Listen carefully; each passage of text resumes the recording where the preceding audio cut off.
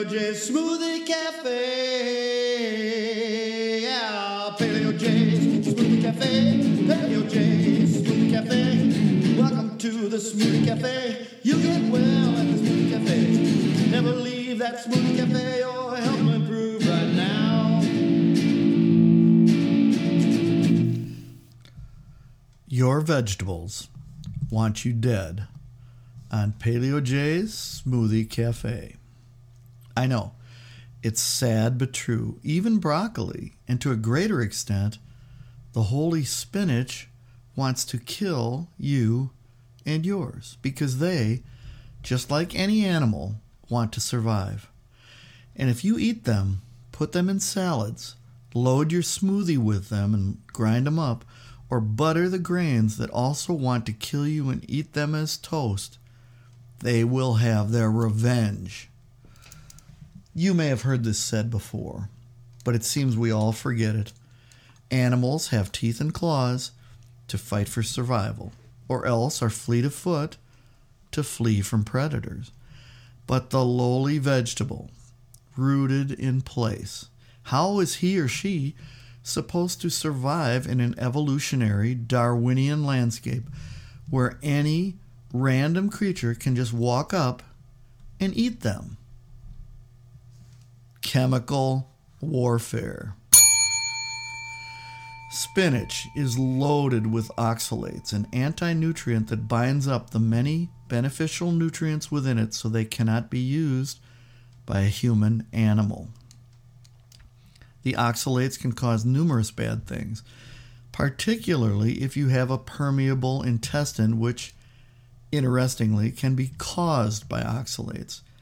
This permeable intestine, or leaky gut, can allow all kinds of things to pass right through the gut lining to attack the very tissues of the body, causing things like irritable bowel syndrome, or IBS, joint pain, headaches, fatigue. The list does go on and on. Gluten and lectins are two more chemical plant warfare agents that can mess with your digestion, depriving you of much needed nutrients while making you susceptible to things like autoimmune disease. This is why grains and beans are to be largely avoided, although when they are fermented, as in real sourdough bread from a starter, not simply flavored with vinegar and chemicals, they can be beneficial. This is why soybeans fermented into natto or miso can be very potent activators of health indeed. I recommend them both. There are many more anti-nutrients, and paradoxically, many can also be beneficial, but only if eaten in very limited amounts. Some are found in nightshades like tomatoes or peppers. Solanine is the name of them. But these can be great foods if you are not sensitive to them, but many are, and many are allergic. I personally thought I was doing a great nutritional thing at one point by eating beet greens in my smoothie for weeks, and the beet, and I wound up with kidney stones. Very painful and to be avoided at all costs. If you do get them, if you ignore my advice, I found an herb that dissolved them, Chanca piedra, but I spent a very painful time waiting for the herbal tincture to arrive via Amazon. My bottom line advice: all vegetables should be treated with caution and paid attention to when consuming over time to see how they affect you. Meat and seafood tend to have no side effects when eaten, since they are a collection of nutrients with no chemical side effects to persuade you to leave them alone. They try to escape you in the hunt. That is their defense. But those sneaky plants, they take revenge via poison. And how about fruits? Fruits are actually almost always good. They want to use you as a planter of their children.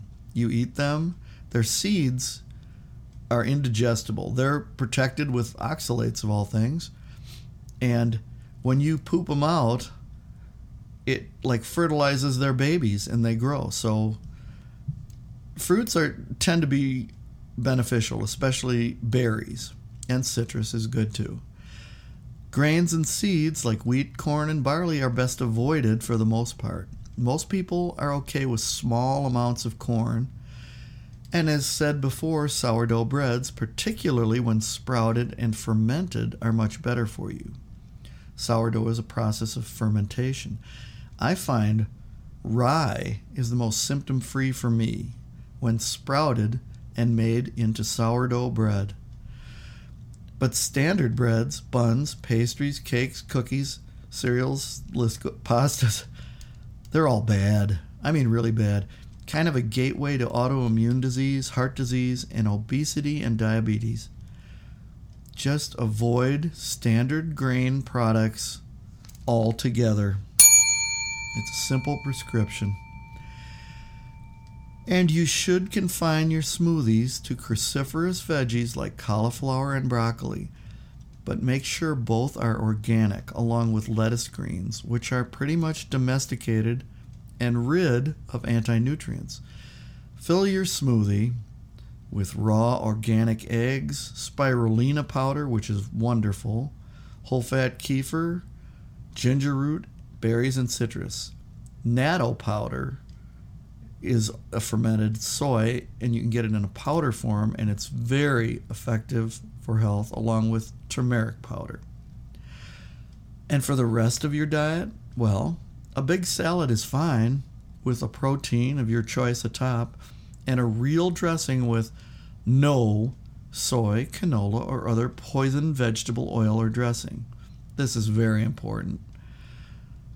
You can use oil and vinegar, but you can find dressings that are either yogurt-based or based on olive oil. But the main focus of your diet, avocado oil as well. But the main focus of your diet should be on animal protein, meat, and seafood. Something with a smiling or snarling face that was killed and cooked. It was good for our forebears who hunted the mammoth, and it is just as good for us. Plants, well, they're just sneaky.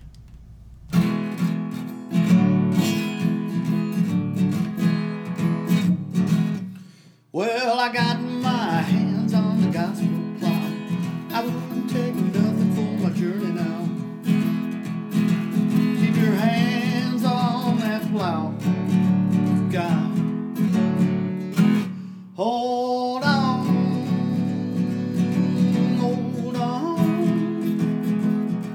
Keep your hands on that plow, God. Well, Matthew, Mark, Luke, and John, all those prophets, they're dead and gone. Keep your hands on that plow, God. Hold